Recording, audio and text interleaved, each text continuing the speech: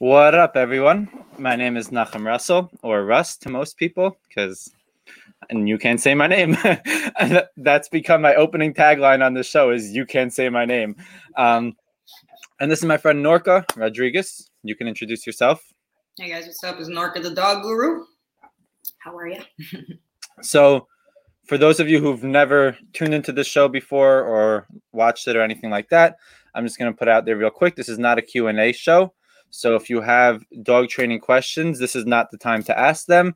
You can send all of them to Norca on DMs and Instagram or TikTok, and she will gladly answer all of them. But that's not what this show is for. So this is more just a fun way to get to know your trainers, chat, have good conversation, and just have a good time. You all are more than welcome to say hi in the comments, ask questions pertaining to the conversation in the comments, and be a part of the discussion in the comments section. We love to say hello to you guys. All right. Norca, what's up? Hi. I'm excited to have you on. I kind of forgot how to do a podcast because I haven't done one in so long. So if I'm like weird and awkward, that's why, guys. I haven't done one of these in like 3 months because I got sick and then I got burnt out and then I just had too much going on, and I was like, that's going to have to go on the back burner. But then I missed it, and I decided it's time to come back on. We miss you. It's cool. It's what was cool to me was that people actually were like, hey, are you going to do another podcast? And I was like, you guys actually give a shit about this thing? That's cool. That's why I was like, okay, I got to get back to this. You have some great trainers on your show. I mean, hi. How long we've never really chatted much about your training story, your history, all of that.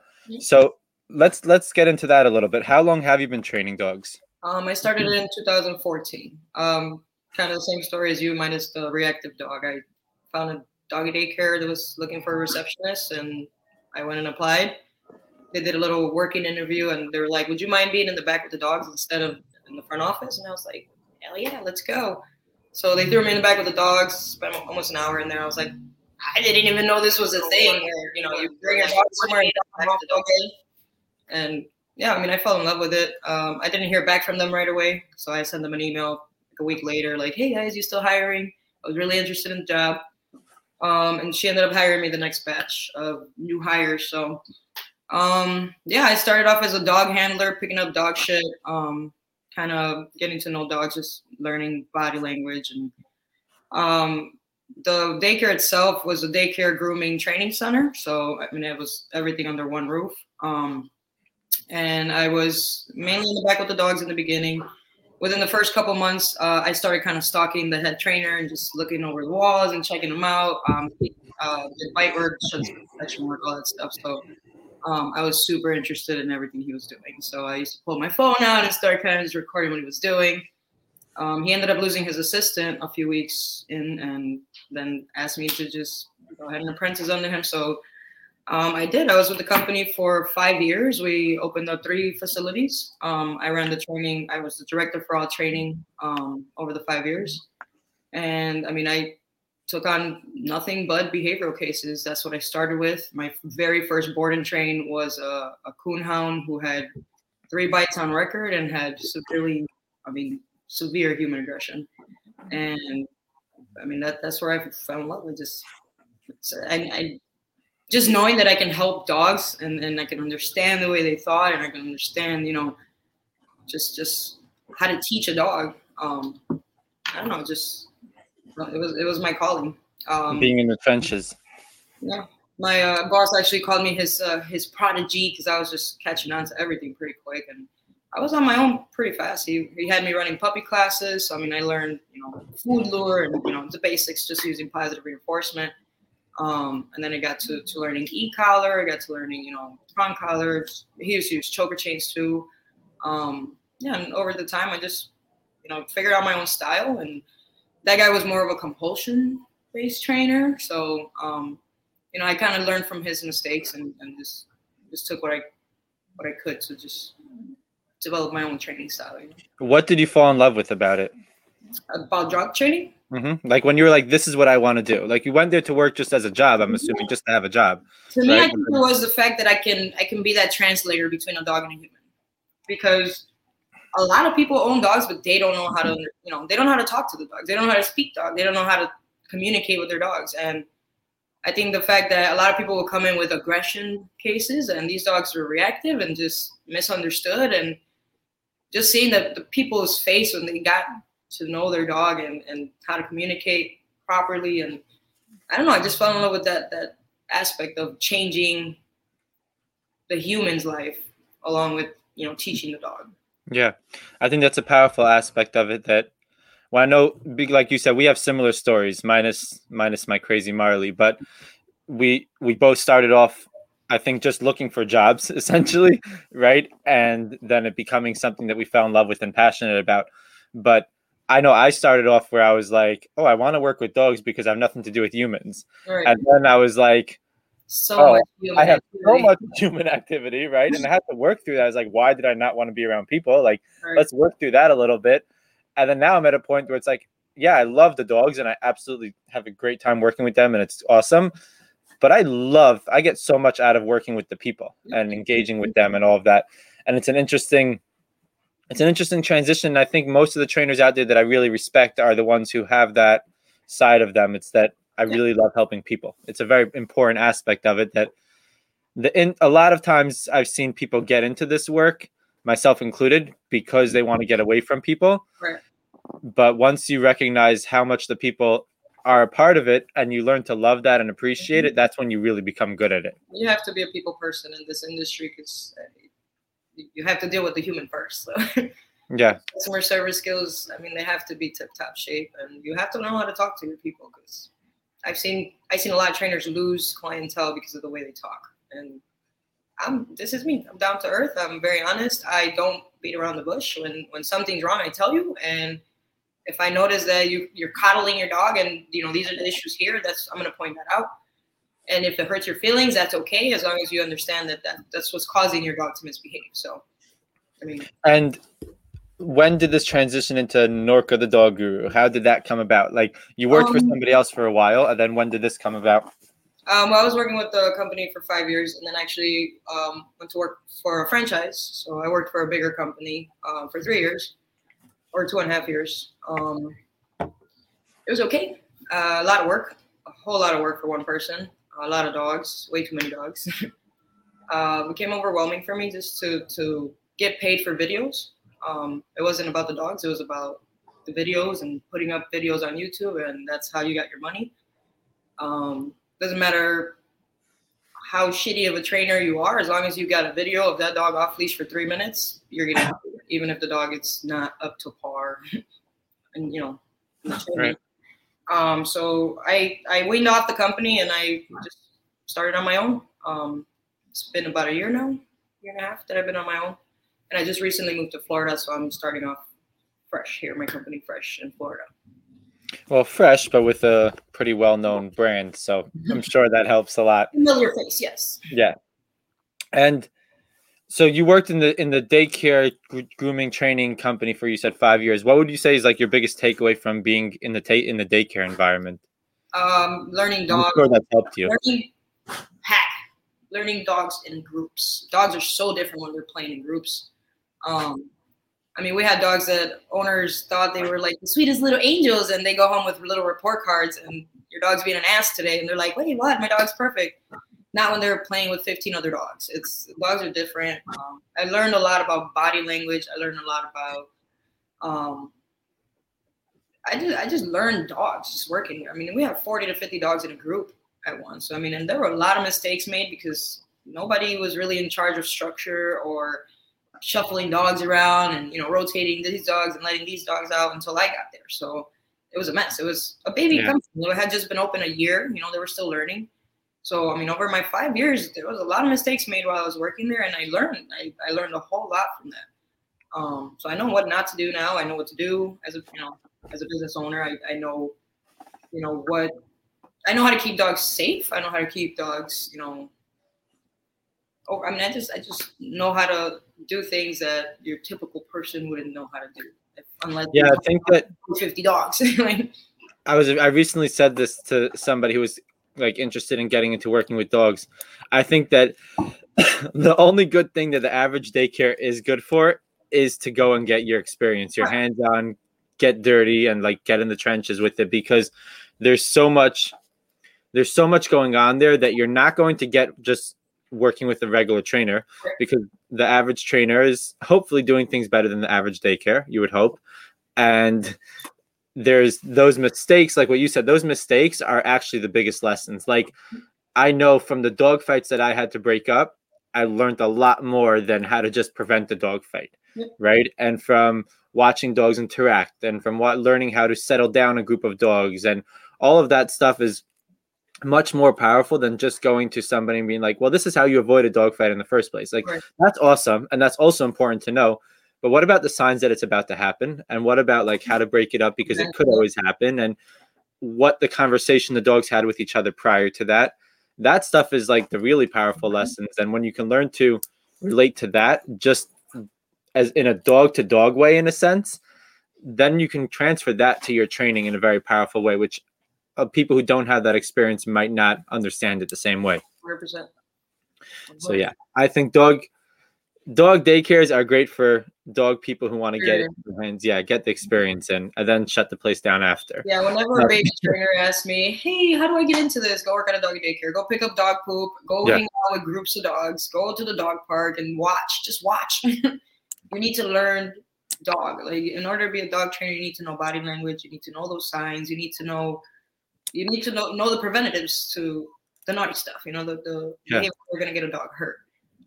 Yeah, and the cool thing about where I worked, well, cool for me in terms of the experience I had to get out of it, was we didn't have tools. At least not when I started there. Once I was there for a while, like we had e-collars for some dogs, and more tools, I guess, to control the pack and things like that. But in the beginning, when I got there, I was given a spray bottle, right? And that was the control. That was the tool. The daycare, when I started, that's all that was hanging around the walls. That's like the acceptable thing. Naughty dogs had leashes on. Naughty dogs had special playtimes. I mean, there was so many things that we did differently after I took over. Like, as far as but that's powerful though, to figure, if you can figure out how to manage and control a pack without tools, then you have something that a lot of people don't have. That's super powerful. Body language. Yeah. Body language, energy, like a lot of the things that are overlooked, I think that energy plays a big role into pack work. Oh yeah, I know, because when the new hires start, we usually had more fights. Right.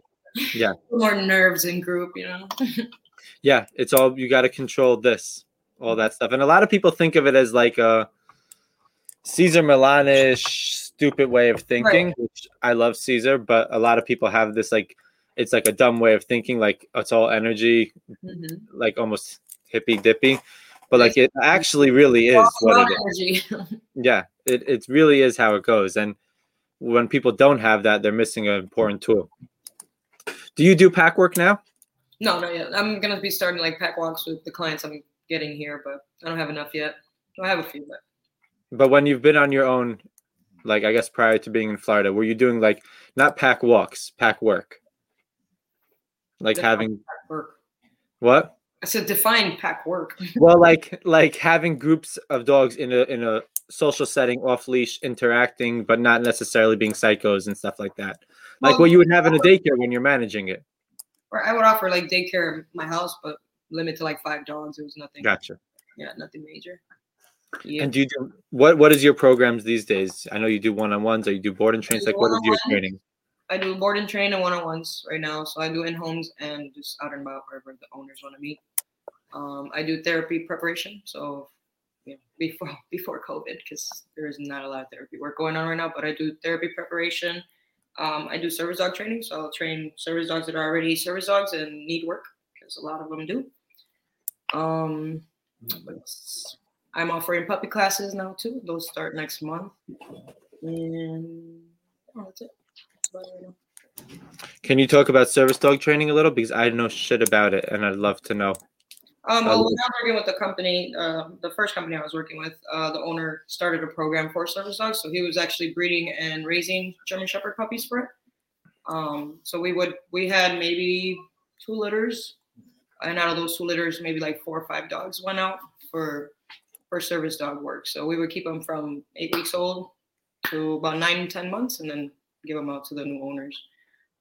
So after that, I mean, I just started doing mostly for like PTSD, retrieving things, grabbing things off the table, opening the fridge, turning on lights, stuff like that. And then after that company, all I just offer is just kind of maintenance work for current service dogs. So I don't certify or whatever. You know, people try to, can you make my dog a service dog? And then they always get those phone calls. I want to get in this apartment. Can I just make my dog a service dog? No. Legitimate service dogs come to me, and you know, with reactive issues or you know, pulling on the leash, little basic stuff, just so we can address that. And yeah. So you're doing more like behavior mod for service dogs that are struggling. Right. Gotcha. And prior to that, were you specializing in something specific with the service dogs, or was just general basic stuff? Like I don't know anything about service dog training. No, that's what I'm curious. Task training. The dogs would be public access trained. So I mean, we did task training from puppy. So I mean, by the time these dogs were 4 or 5 months old, they were tip-top shape, healing, retrieving what they needed to retrieve. You know, just whatever they were being taught to do. So we had a couple different ones doing like just to pick up stuff for the owner, so mobility and stuff like that. And then we had some for like PTSD and more of the psychiatric. Yeah, and with PTSD trained dogs, are they being trained to just be more emotional support, or are they catching? So I trained one that I trained. He was trained anytime he would see me curled up in a corner or my hands over my face, he had to come in and kind of interrupt and just literally get all over me until I gave him affection and love. So, or pressure therapy too. Teach that. It's interesting stuff. It's interesting because I sound very stupid when it comes to that. It's like talk about pet dog training. A lot of people don't know what service dogs, because a lot of people go and buy dogs from, you know, like these companies that are raising puppies and whatever, and they spend grands on these dogs. I mean, thousands of dollars just buying a dog that's already 2-3 years old and trained to do whatever task. Not a lot of people know about service dogs and how it works, and you know, a lot of people think you can just go online and register your dog to be a service dog and that's it. And we got a lot of fakes out here because of it. But I mean, it's legitimate. I can spot a fake from a mile away. I saw one the other day and I was like, I just walked right past it like, yeah, there goes another fake service dog, because anybody can just go and register and print out a card and then they have their own service dog, you know? What's your opinion on this whole discussion? So I recently was listening to one of these lives that was discussing a service dog controversy of some sort. And the topic of them, if there should be a registry, if they should have to be registered legally, or just that people should be able to just train them and have their dog as a service dog. What's your thoughts on all of that? I mean, I don't think there should be a registry, in my opinion. I think people should be allowed to call people out if their dogs are not behaving, because by law, you're allowed to ask 2 questions. And a lot of businesses don't know this, and Walmart doesn't know this, and they just allow dogs in the store and people just pretend, yeah, this is my ESA or this is my service dog, and it's a fucking Maltese inside of the cart. You know, it's not an actual dog performing actual service sets. So I think it should be, I don't know. The law should be a little different when it comes to actually addressing and spotting out a fake or a potential fake. I don't think you should ask anybody what the disability is, but I think you should be able to ask, you know, the questions that are on the paper. What is your dog? What is the task your dog is trained to do? You know, or is this a service dog who's trained to perform a task? And what's the other question? Is this dog trained to perform it? Boy, I carry it in my wallet. Pull this out and just throw it at somebody. So I leave this at businesses when I go. It's a little card that tells you the laws and the rules. And the questions they may ask is this a service animal for a disability? And what task has this service animal been trained to perform? So as a business, those are questions you can ask if you see a pet coming in your store with a service vest on. And based on that, they're allowed to deny access if if they can't answer the question. Right. It's pretty simple. People, even a few of these people that do care, like walk around with their little fake service dogs, they're under this impression that you can't question it. Right. So they really walk in these places like, I can have my service dog in here, and they, you can ask legally. You can ask two questions, and that you can't sue for it. They're legal questions, like you can legally ask them. So I think it's just people are just so afraid to get sued, and they're so afraid to just, of people going crazy on them. A card with a picture on it, like. So it's crazy. I don't think it should be like regulated or anything like that, but I just think people need to stop being afraid to address people that look like they have fake service dogs with them. Right. That makes sense. So with your training these days, you're doing board and trains and you're doing one-on-ones. Are you doing behavioral work in one-on-ones? I do everything. So, anything that's wrong with your dog, we're working on it. So I do. So how do you differentiate if it's going to be a board and train or a one-on-one? It's up to the client. It's up to the client. I don't force it. If I notice that the client, I had one that I gave, actually, when I moved to Florida, I gave away a 4-lesson package to my TikTok followers. They just had to send in a video of their dog, and what the issues are. And Kobe was a husky that mom recorded, like him escaping out of his kennel, furniture completely destroyed. And I told him, okay, well, you won the 4 lessons, whatever. So lesson 3, I had her turn around and walk away from us. This dog had a complete panic attack, okay? I couldn't correct it. I couldn't redirect it. There was no redirecting the behavior at the moment. He was so fixated on mom walking away, and he was literally yelling and howling at the top of his lungs because his mom walked away. As she's coming back, he's still doing all that crazy shit. As she's coming back up to me, I'm like, yeah, you're not going to be able to do this on your own. Would you mind if I take him for a couple weeks? And she's like, yeah, how much is that going to cost? And I gave her a price. And 2 weeks later, he came back home and he's doing amazing. And she signed up her second dog for a board and train right after. So nice. That's awesome. Satisfied, and she was happy about it. And we still talk. And he's doing amazing. He's doing really good now. So, but yeah, I leave it up to the client. I don't say, yeah, this is a board and train because your dog's aggressive. No, I rather work with the human any day. I rather work with the human, especially when it comes to behavioral cases. When it comes to aggression, I rather get to know your dog over a couple sessions before we do a board and train. So I'd rather be safe. Right. When I was working with the other company with the franchise, they send an email. This is the dog you're picking up. This is the phone number. And then you just hit up the owner about pickup and you just show up. So my last board and train with that company was Layla. And if you don't know who Layla is, I don't know who Layla is. I'll send you a video of Layla. But Layla was my first TikTok viral video because of the way she reacted to me walking into the house. She literally, with a muzzle on, fully lunging at me, like nonstop for 40 minutes. This dog would not calm down. I literally had to walk out of the house with her in order for her to just be like, oh, okay, cool. I have nobody else but you right now. Right. So then she was done with her sass. But, no inexperienced person would have left that house with that dog. Like, no other trainer would have walked out of the house with that dog. They would have called their boss talking about, hey, man, this is not happening. But that's what I like. That's what I like. It's the more difficult cases because those are the cases that get turned down by other trainers. And those are the cases that the people are struggling the most because no one will look at their dog, or they get kicked out of classes, or they get they just get turned away because people don't know what to do. Right. The dog's already wearing a muzzle. The dog's already on a prong collar. The dog's already on an e-collar, and it's still acting up. So what do you do?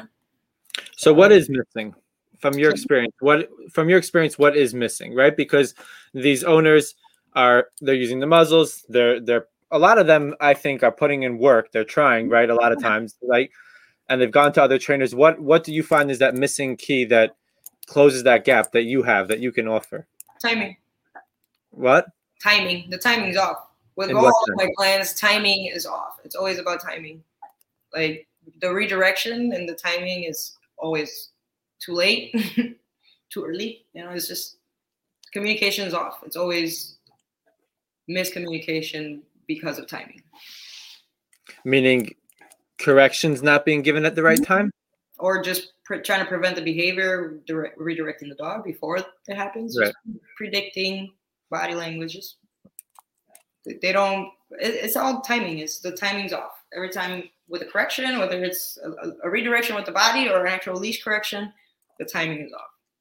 And do you find that that's something that other trainers are lacking too, or is it more of an owner? Humans, sorry, humans. No, other trainers is just experience. That's all it is. I have a lot of experience dealing with dogs with bad attitudes, so I know the trainers that went through that company get 21 days of training in a facility, and 5 of those days they're just watching, and then the rest of those days they're on field trips with the trainers just shadowing. So you get a trainer who's been working for less than a month with dogs to go handle behavior cases. So, I mean, it's experiences. Fear. A lot of the time they just don't want to deal with aggression cases. The guy I was working with, he wouldn't walk into a house if a dog was aggressive because he was afraid he was going to get bit. He was 6'2" and 250 pounds. Yeah. So I don't like fear. I've been bit. I was bit by a German Shepherd 2 years ago, and 9 stitches later, and I'm still doing this shit. I'm not afraid. I'm not afraid of the dog. I'm not afraid to not stand back, because a lot of people stand back as soon as the dog growls. Oh shit, hell no, what the hell? And I'm like, okay, you're growling, that's fine. We're gonna sit here and have this conversation anyway. So. Yeah, the interesting. So with biting dogs, I don't work with a ton of aggression, but I take my cases like carefully when it comes to aggression. More so because I just wanted to make sure that it's actually worth it to take the case and that it's going to be successful because the owners actually care enough. And, but what I find is like, okay, so I have a situation recently. Well, I worked with a dog a long time ago that had 0 aggression. It wasn't an aggressive dog. It was a little golden doodle. And it went back home, and after a while of being back home, started to bite its owners, right? The resource guard started to bite its owners, all of that type of stuff.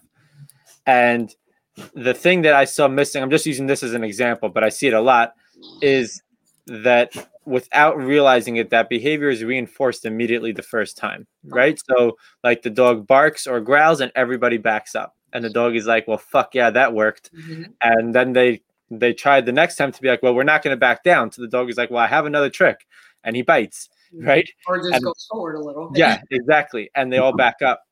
And it's a very interesting dynamic where as soon as a dog recognizes that you're not backing down, you're not going to back up, it's not scaring you, as you said, mm-hmm. then all of a sudden you could see a light bulb go off in their head most of the time where they're like, oh, this doesn't work. And then the dog usually yeah. And then many times the dog, like, in a sense, falls apart, right? Because they don't know what to do. This is what's worked for them over and over and over. And it's a proven method that it just worked for them. They had no reason to try anything else. And then they're like, what do I do? Because I think that most aggression cases I don't think they're really like dogs that are too confident about what they're doing. It's just they're doing what works. Right. Yeah, there's no confidence. On most of my aggression cases, the lack of confidence is the only thing. Like, they're not confident, and that's why they're telling you to back off. Yeah. I have my Chow who's with me now, my lion. Is he yours? No, I just talking about it. Right? Yeah, so he was officially 3 weeks, but I kept him closer to. He's going this Sunday. I kept him almost 5 weeks, 4.5 weeks or so. He just so he needed more time. He has a bite history. He bit both his owners. He bit their child, and he just does whatever he wants. But the interesting thing, that's whatever they want. Exactly.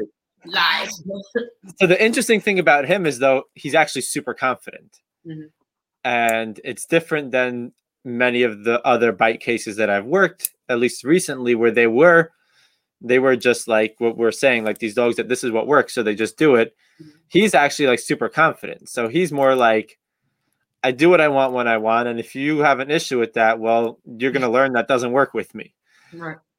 And really, he has like an awesome personality, no conflict.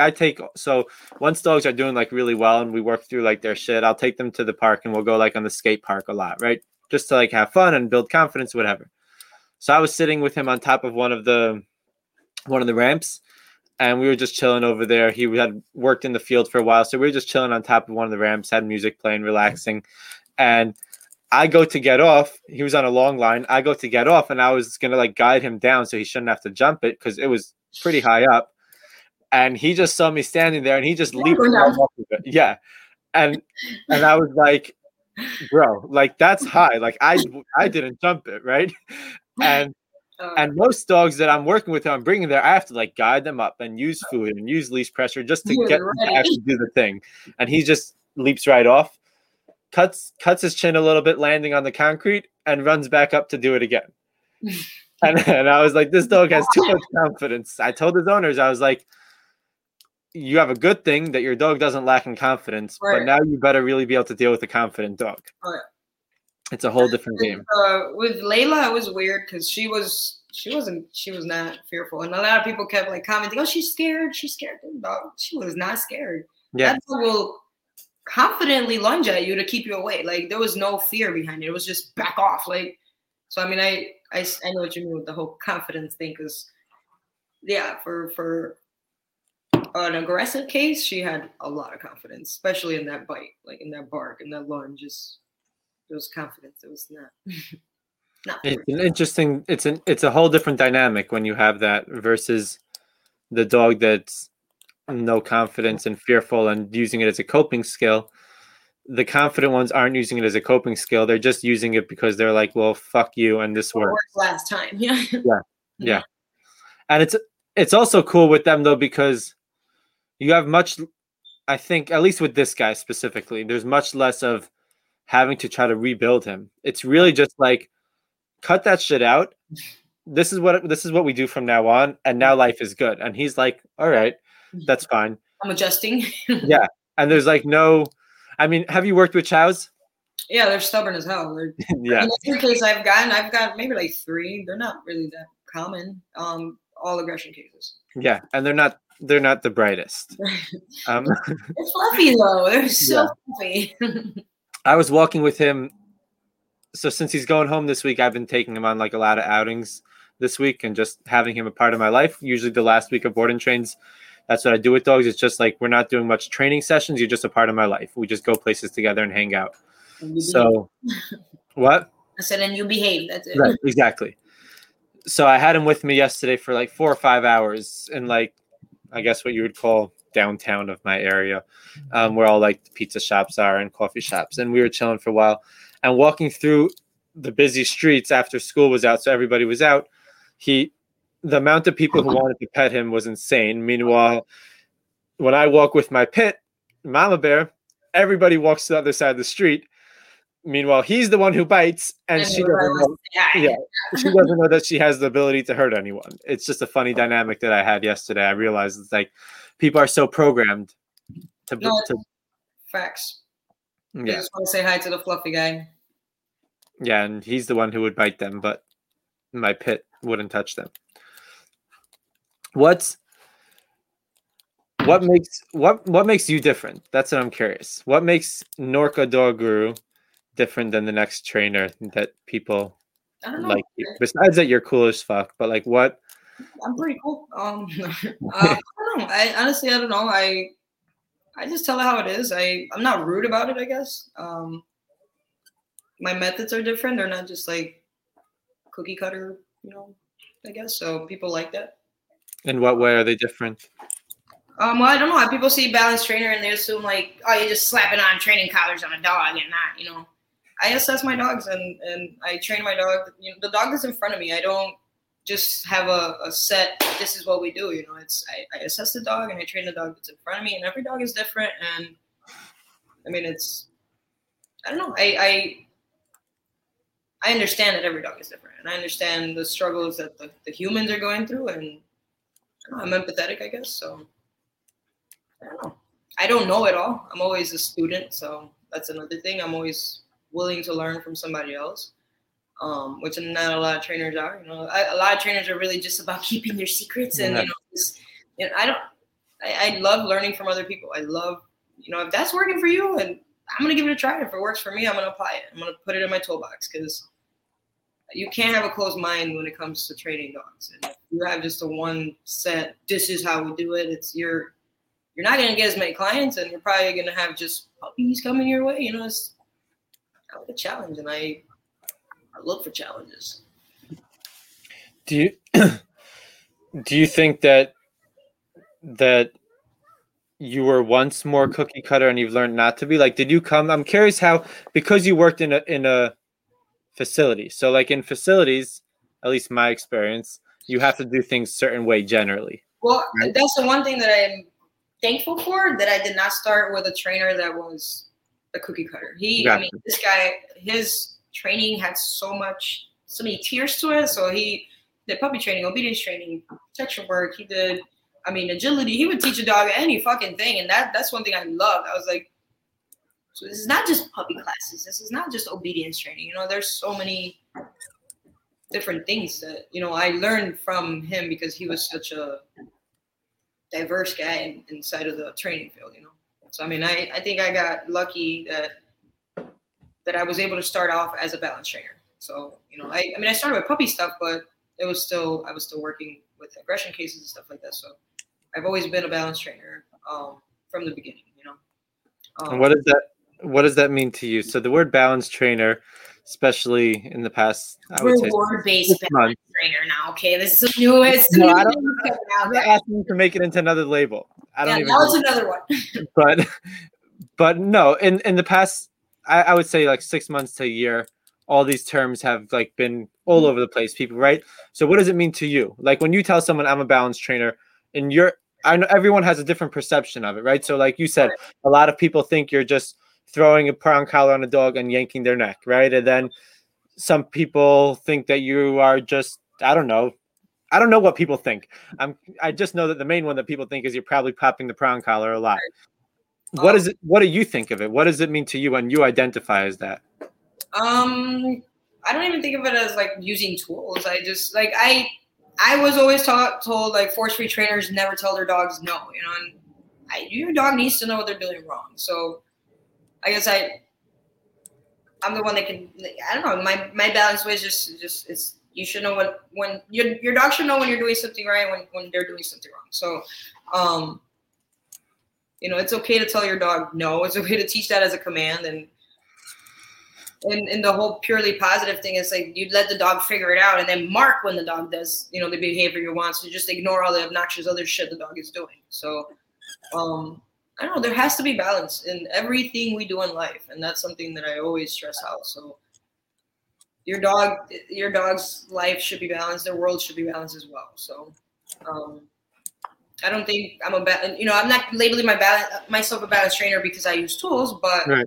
I'm not purely positive because I do use tools. So 90% of my training is positive reinforcement. It is, just treats and bubbly voices. And that 10% is redirection and correction. So, I tell my dogs, no, that's what makes me a balanced trainer in the world of dog trainer, Yeah, but I'm saying fuck the world of dog trainer in the world of Norca. What does it mean? But what I got from it is I am just a dog trainer.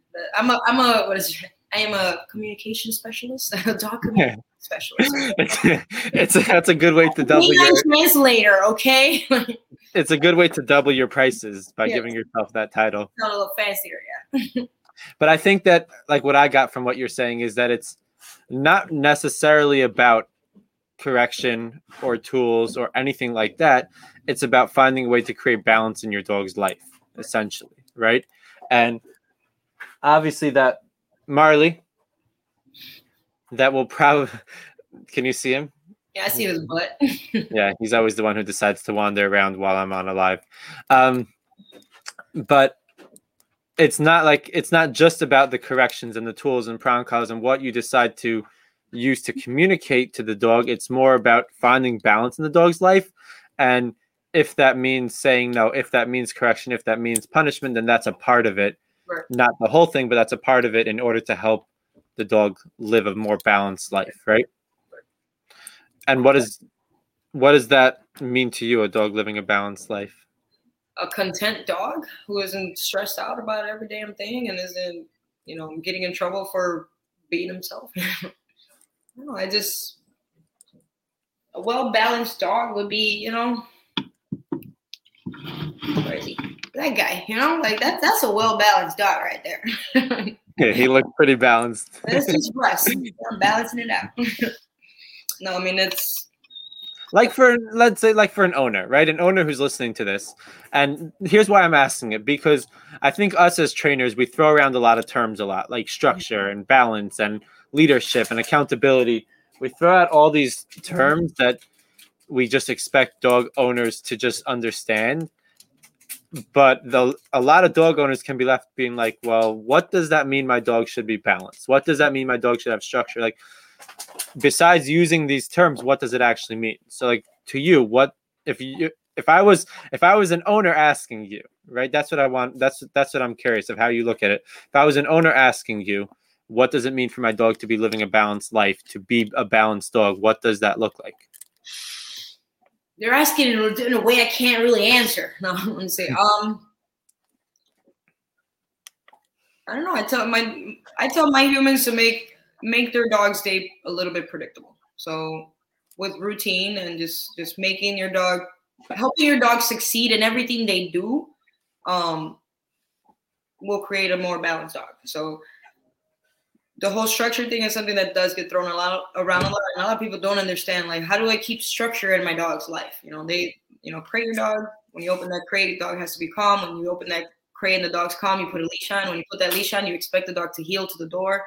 You do a couple little rounds of heeling around the house. This is all structure in the morning before we even make it out the door. So 15 minutes into your dog being out of the kennel, they're already working. They're already doing things. They're already expecting, they're giving you that attention because they're expecting that next move. So bringing predictability into your dog's life will bring a little more balance. It's just helping your dog solve problems, helping your dog understand, what a well-balanced dog is, which is a dog who's comfortable in their own skin. Yeah. See, you had an answer. Don't act like don't act like you don't. I just think shy, Russ. I just think it's important for, like, I try to play the same game with myself, right? When I'm using these terms, when I'm thinking about it, is like, what do I actually mean so that an owner can understand it? Because we can talk to each other as trainers from today till tomorrow and throw around these terms. And for the most part, we could understand what the other person is getting at, because it's like we live it. Right. But the average dog owner, especially one who's never heard the term, like, living a balanced life when it comes to a dog or structure in a dog's life. For most owners, these things are foreign words that once they start to get into training and starting to take their dog's behavior seriously, all of a sudden these words are thrown at them and they're like, what the fuck? I just want my dog to, like, chill. I just want my dog to stop this, to stop that. And now we're throwing these terms at them and they're like, I don't know what you're trying to say. And I feel dumb even asking. So I'm just going to pretend like I understand what a balanced dog is. And I'll just keep doing what you say to do, but I have no idea, like, what this really means. Right.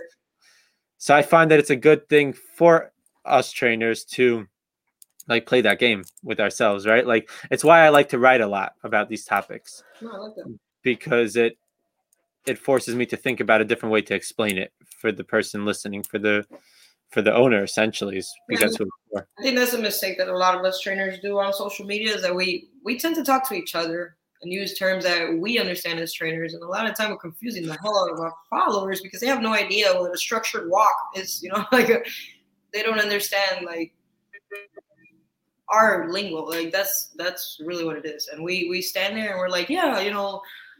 Cause I go on Jonas's lives a lot and I hear his lives, and when he reads these questions out, he's answering them. But as a dog trainer, I get it 100% what you're trying to say. But as a dog owner, do your dog owners understand? Because I understand it, but they might not. Right.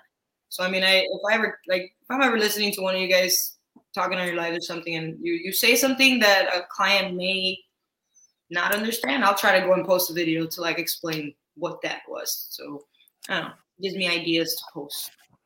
Yeah.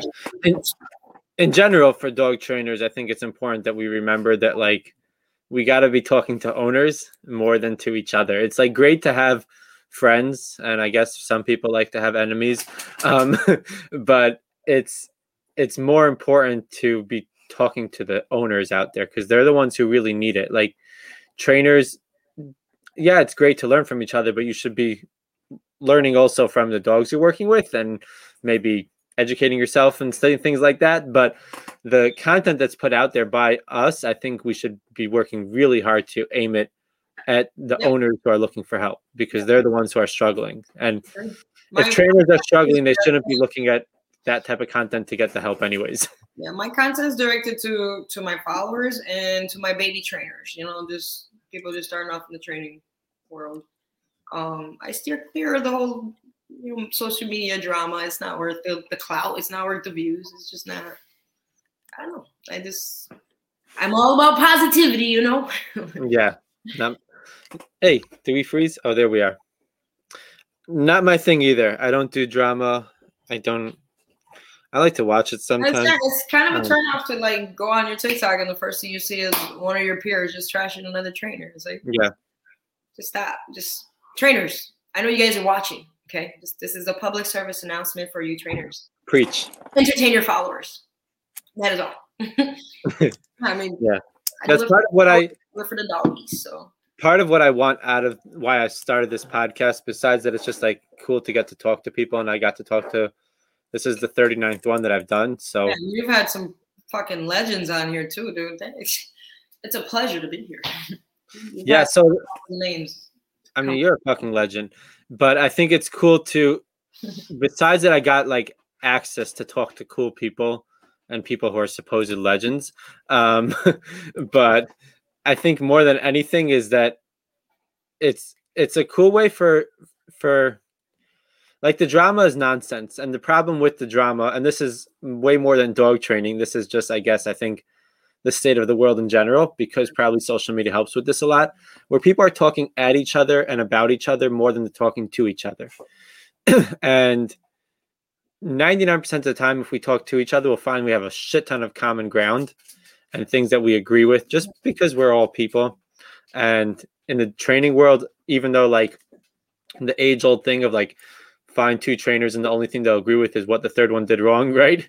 But the reality is you'll also find a shit ton of things that you do agree on, right, and that you can learn from and discuss and to share. And I think that it's important to, if we're going to have these conversations, since there are trainers listening to this, that if we're going to have these conversations and we're going to try to ultimately find, if we're in this really because we care to find truth and what's best for the dogs and the best way to go about this, we have to be talking to each other.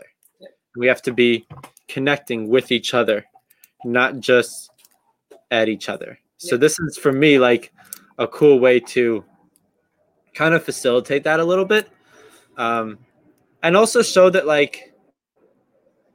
so a lot of, I've had people on here who are supposed legends, but I fucking hate these terms dog training idols and legends. It's no, you just train dogs. You're not that cool.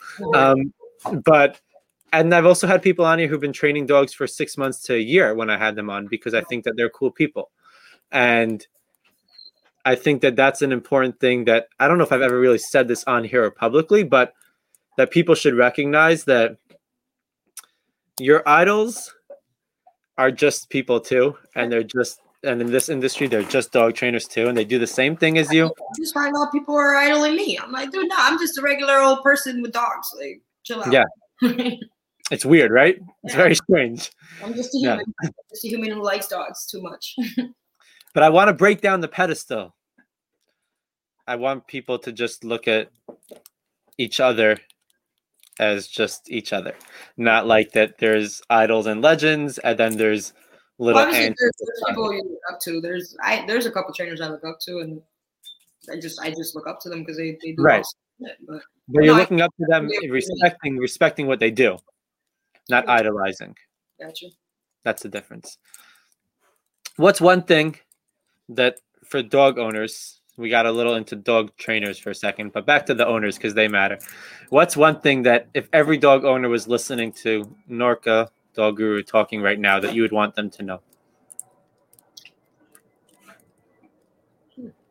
It's a good one, man. You got me thinking tonight. You got to use the noggin and stuff. You're not the only one struggling. So I know there's a lot of owners out here that get really caught up in their dog's issues, and there are ways to help your dog. So don't just get used to your dog's behaviors. Try to help your dog. Okay. You're not the only one out there struggling and, having the issues that you're having with your dog. And there is someone out here to help you. There's a lot of people out here that, go to trainers or go to specific trainers because they've tried everything. For those out there who think they've tried everything, I haven't heard from you. You haven't called me. So you haven't tried everything. So playing. There's help for every dog out there. And there's help for every human with a naughty dog out there. So you're not the only one out here struggling. And there are people out here that understand what you're going through. And we're empathetic. I feel you. I feel your pain. I've seen clients, crying in tears and just devastated because of the dog's behaviors. And it's stuff that I'm just like, that's easy. I got this, But to that human, it's overwhelming. It gets the feels, it's really overwhelming for some people to even walk their dogs outside. So there is help. Just because you've seen 5 trainers and those 5 trainers haven't been able to help you doesn't mean that one of us can't. So reach out. Just reach out to any trainer and every trainer that you think can help your dog and try them out. Don't give up. I think that's an important one because a lot of what I also, we all, the more you get into this, the more you get those emotional calls, right? Where the owners are crying and they're at their wits' end. Yeah. And there's always like a tone, whether they say it or not, of like that my dog is just helpless. And it's a lonely feeling when you walk past a dog park and you see 30 dogs running and playing together. And you see a picture that I post of a dog chilling with me in a cafe, right? And it's like, well, my dog just destroyed my house again for the 5th time this week. Right. And it leaves people feeling like they're all alone. There's nothing to and if they're alone, then clearly there's no help for them because there's no other dogs that are like this because nobody's showing it, right? Which is why your content is awesome, like your TikTok content, because you show the real shit, right? Like I haven't seen this Layla thing. I wasn't on TikTok that long to have seen your first viral video, but just that as an example, like you showed how the dog was, right?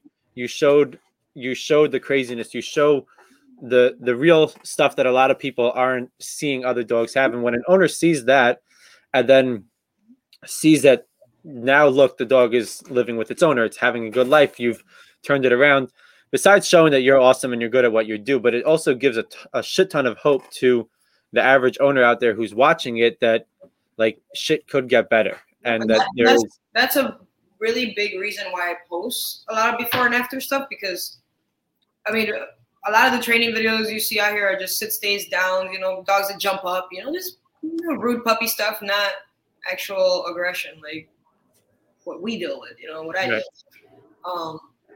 Not a lot of people know that, there's other dogs out there suffering from the same shit their dogs are suffering from, I love posting my before and afters because I know that I'm going to catch somebody who's like, fuck, my dog does that too. So it might be a new client for me because of it. And that dog may get help that they haven't gotten in the last 5 years because they've gone to 5 different trainers who didn't help, or weren't using the right methods. Yeah, there's hope. People have to recognize the message of hope, I think, is most important when it comes to any struggle and when it comes to dog struggle, where dogs are people's family, right? Mm-hmm. And as much as we can say it's just your dog, well, it's not just your dog. We all know that, right? And exactly. And I know somebody for my dog. Don't play. That's not even a joke, though. Right? So, and when people's family are struggling and they feel like they're all alone, there's nothing there. The one thing that changes it is letting them know that there's hope, really. Yeah. That's what triggers them to actually pick up the phone call, to actually put in the work, all of that, especially the ones who've been through so much already, whether it's other trainers or working on their own, that they even more so feel hopeless. It's that message of hope that I think we really have to be spreading to owners to let them know it's totally doable. Yeah, I had a lady I met last Saturday who she had gone through 5 different trainers in the last 5 years because her dog is human aggressive. She's deaf. So her aggression is coming from frustration because there's no way to communicate with the dog. She knows her basics, just with sign language. She knows her basic commands to sit down, stay, but she's very human reactive and very dog reactive. When I met the dog, I had no idea the dog had severe human aggression. I knew she was a little little snippy, but she didn't react to me at all. So she came up to me, sniffed me out a little bit. I didn't approach the dog at all. I was talking to the human the whole time. She's explaining to me everything about the dog. And within 10 minutes, I had her hand me the leash. And she's like, "Are you sure?" And I'm like, "Yeah, just keep walking and put the leash behind your back and just hand it to me and just keep walking." And she did that. And I walk off with her dog. And I turn back around and this lady's in tears, like tears. And I was like, "Oh my God, you okay?" "I'm sorry." She's, "No, I'm sorry. I never had someone else even grab her leash." Like, so, I mean, just to not be able to hand over a leash and say, "Here, hold my dog," and because you're afraid your dog's going to eat somebody's face off. I mean, that's pretty intense. So Yeah. The last 5 years, you have to be careful of who comes over to your house. You're careful with children coming around because this dog is just so unpredictable. So we did like an hour session. I just pretty much showed her what it was I do. And the dog was on a down, laying down, panting and exhausted towards an hour in because I showed her how to tire the dog's mind out. Yeah, she signed up for training and she was just so emotional about it because she thought this was it for her. She thought that her dog was just supposed to live this life where she's just uncomfortable all the time and on alert, all the time. And she has to be on high alert because her dog's on high alert. And it's just a stressful energy always in the house. And hopefully now we start next week. So hopefully she'll be able to, have people over and properly handle her dog when people are over because there was no leash on the dog in the house. The dog's not muzzle trained. And this is all just dangerous things. You're setting up your guests to be hurt because you don't know when your dog's going to snap. So any little thing can scare this dog and this dog can go and snap at somebody. So yeah. And in that moment when you took that leash and walked away, I don't think she was crying because of what you were able to do. I think she was crying because she saw there's hope for what her dog is able to do. Right. And that's the real message is that she saw in that moment that there's hope for something different than what she's been living with. Yeah, and that feeling was like I was sitting there and got a little tear-eyed myself because I'm like, it sucks that you went through a behavioral specialist, you went through 4 trainers, and you still couldn't figure out your own dog, And here I am within 30 minutes of holding your dog's leash, and you're already confident enough that Yeah. Okay. I know I said this isn't going to be a Q&A, and it never is, but this question I actually kind of want to put up and let you address it.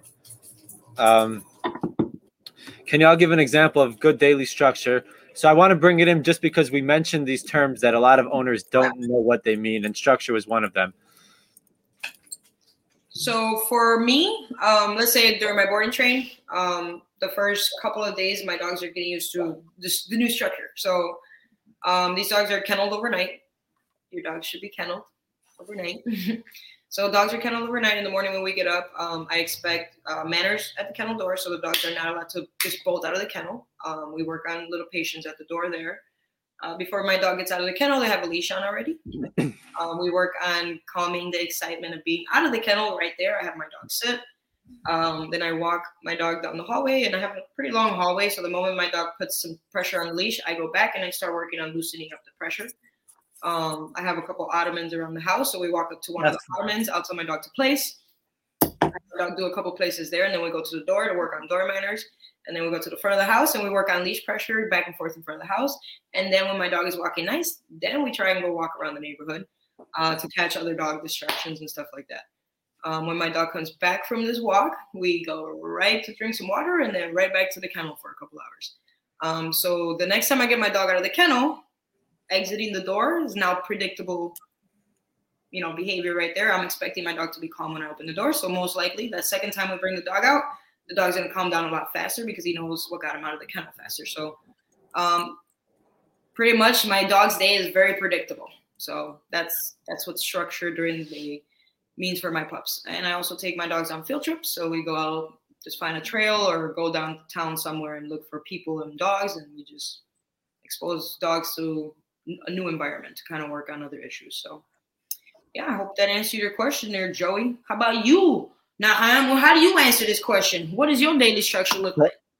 So I think less what my day of structure looks like, but more of a way that owners can implement structure is take your pre-existing day, right? So most people in general are not sitting home all day, right? So like our training life is probably slightly different than the average person in America who leaves their house to go to a job or, has other things to do besides dogs. But I think so for owners to take their regular day, like whatever their regular day looks like, waking up in the morning and taking care of themselves, going out to work, coming back home, and within that, add in that when your dog is out of their crate, right? Because they should be sleeping in their crate. That's very important.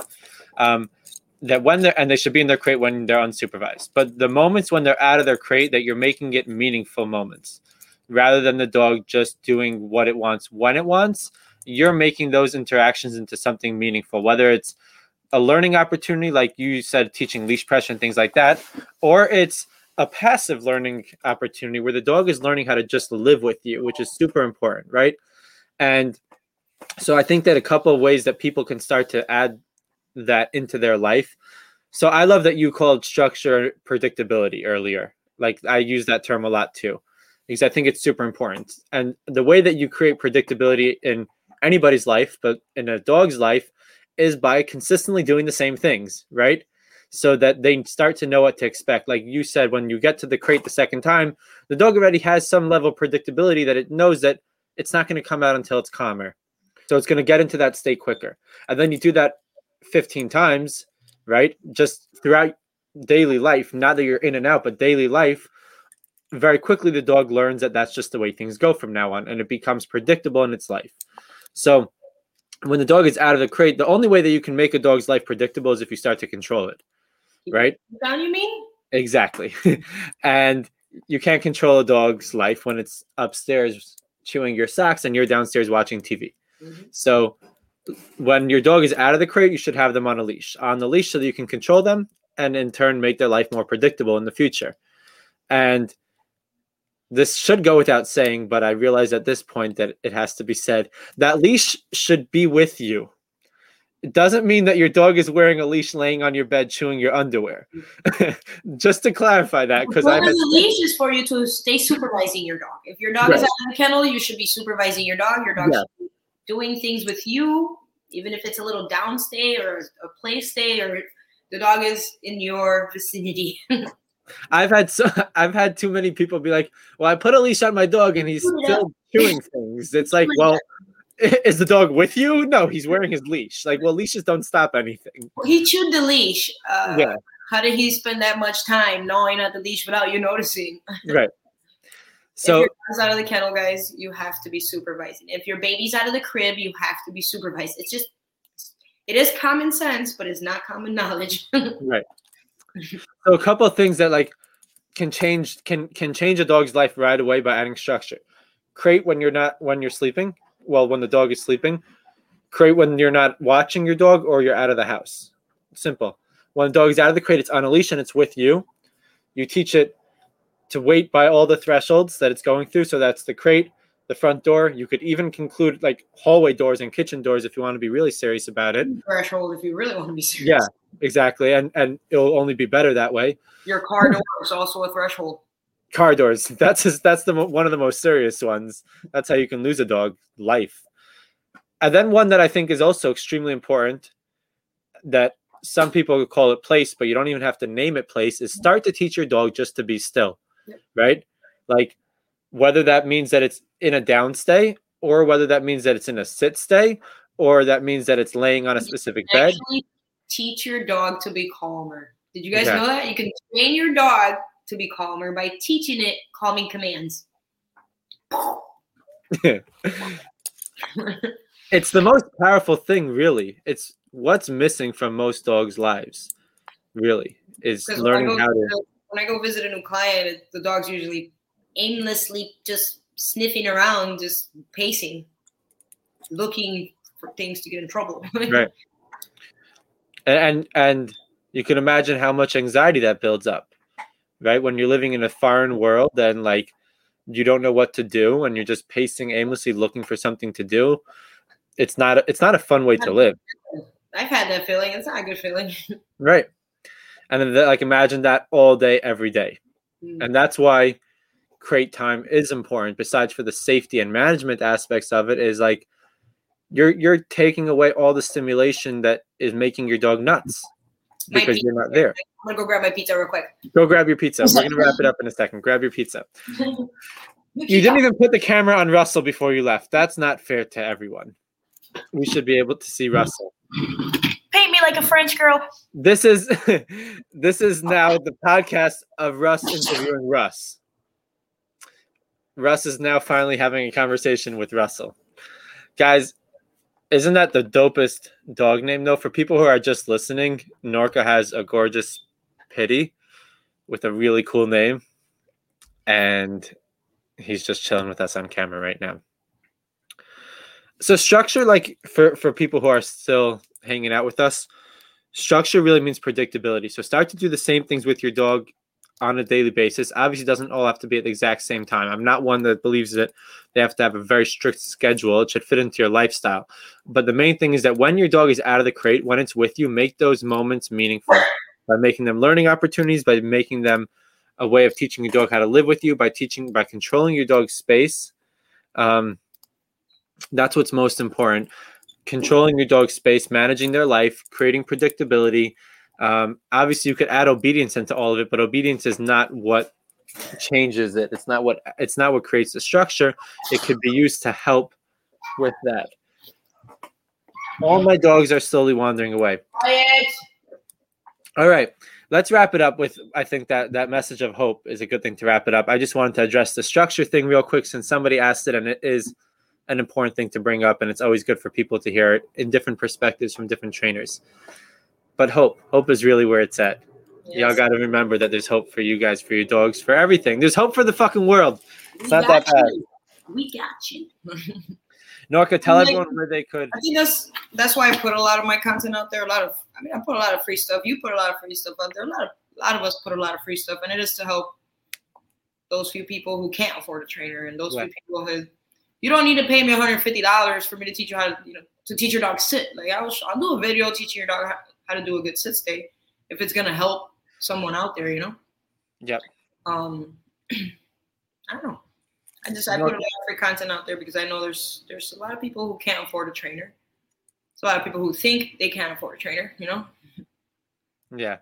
And there's a lot of people who don't think there's a point in hiring a trainer because they don't think it's going to help, which is also an important reason to show them that it could help, right? Just letting people know that there's a possibility for something better. And just because you've seen 5 other trainers, guys, doesn't mean that that's the end of the world. There are so many different trainers out here that do so many different awesome things. And that trainer you went to may not have been the right one for you, okay? Just like us, when we go to see a physical, actual trainer for your body, you know, you may go to 2, 3 different, or a therapist even. If you go see a therapist, you might not find the right one after 2, 3, 4, or 5 people, you know? Don't give up on your dog. Don't. Norca, tell everyone where they can find you, follow you, see your awesome content, all of that. My email is norca9, the letter K, the number 9, k9trainer@gmail.com. You can email me there. You can get me on Instagram at Norca_dog-guru. I'm on TikTok, but I will not answer messages on TikTok because I got 12-year-olds asking me questions, and there's probably like 600 messages from one day alone. So email would be the best. My phone number is listed on my Instagram. For anybody listening who's always like, hey, what's your number? Instagram is listed. You guys can shoot me a text, a call. Snapchat, you can add me on Snapchat. It's on all my social medias on there tagged, I'm assuming. But if I can see a video of what you're struggling with, it's better. So you can send me a little video of your dog. Hey, this is what my crazy ass dog is doing. And then I'll get back to you with a little response.